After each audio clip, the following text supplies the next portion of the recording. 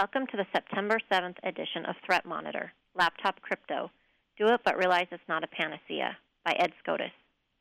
It's gotten so bad that the stories blur together. 5 million credit cards on a stolen laptop here, 10 million accounts compromised there, followed by over 20 million health-related records on a pilfered machine somewhere else. This depressing deluge is almost certain to lead to enterprise policies regarding laptop encryption, and possibly even government regulations for encrypting specific kinds of data. That's good news, right? Sure, but will laptop hard drive crypto solve the problem of theft? While laptop crypto is nice to have, and will very likely become a requirement for most of us soon, it won't solve the problem entirely. In fact, it might make some things worse. Imagine a world where pretty much every organization has cobbled together a laptop crypto implementation to comply either with its own policies or government requirements. Company X loses a laptop storing 20 million accounts with very sensitive, personally identifiable data. Management chooses not to disclose the fact that the laptop was stolen because, after all, the data should be encrypted. The crypto should protect the data from the bad guys. Why bother incurring the wrath of customers and regulators? Some organizations won't disclose to the public or regulators that the data was exposed because they believe that it wasn't. Now here's the rub. For nearly all modern crypto solutions, you are only as safe as the crypto keys. But with the vast majority of desktop and laptop crypto systems, the keys are stored on the local system, protected by the user's password or passphrase. And for those solutions seamlessly integrated with the operating system, like Microsoft's encrypting file system, the user's operating system account password is typically the sole protection of the crypto key. For determined attackers, getting the sensitive data is only as hard as cracking the user's password and then using that password to recover the crypto key. Once attackers have the password and the key, they can slice through to the sensitive data.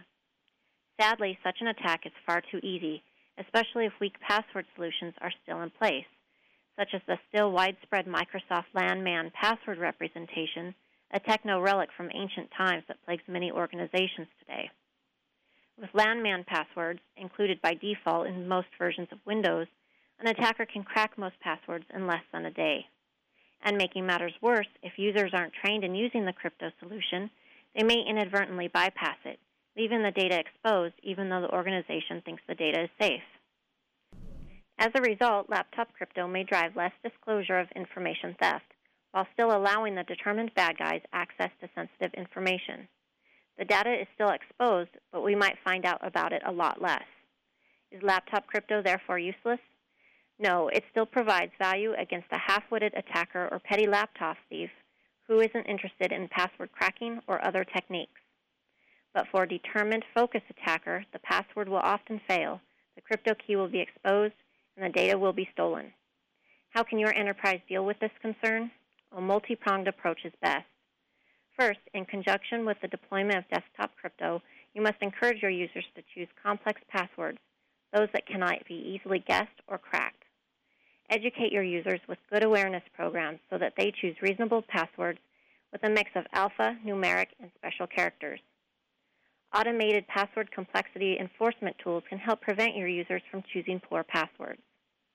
Going further, set your minimum password length to at least 15 or even 20 characters to boost your password strength. Now you might be thinking, there'd be riots in the cubicles if we made such a change. But with your awareness program, work on transitioning your users from the mindset of passwords to passphrases. The latter are easier to remember, easier to type, and far less likely to be cracked. Next, consider augmenting your authentication process with tokens or biometrics in addition to passwords.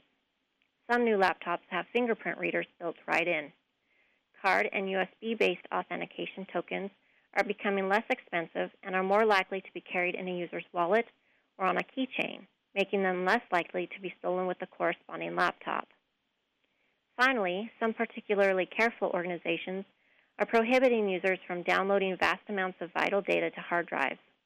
Instead, these users rely on terminal services, like Microsoft Terminal Server or Citrix, to access the data stored on a central repository through a carefully guarded server. The laptop is merely a terminal for viewing data stored elsewhere. The terminal services are carried over a rock-solid encrypted VPN. Of course, such solutions must be configured to shut off file transfer from the server back to the client, or users will bypass any prohibitions against file storage on the laptop inadvertently or on purpose. But with such a solution, if the laptop is stolen, it won't have any of the sensitive data on it, helping management and IT sleep a little easier at night. That wraps up this edition of Threat Monitor. For more information on securing laptops, visit searchsecurity.com.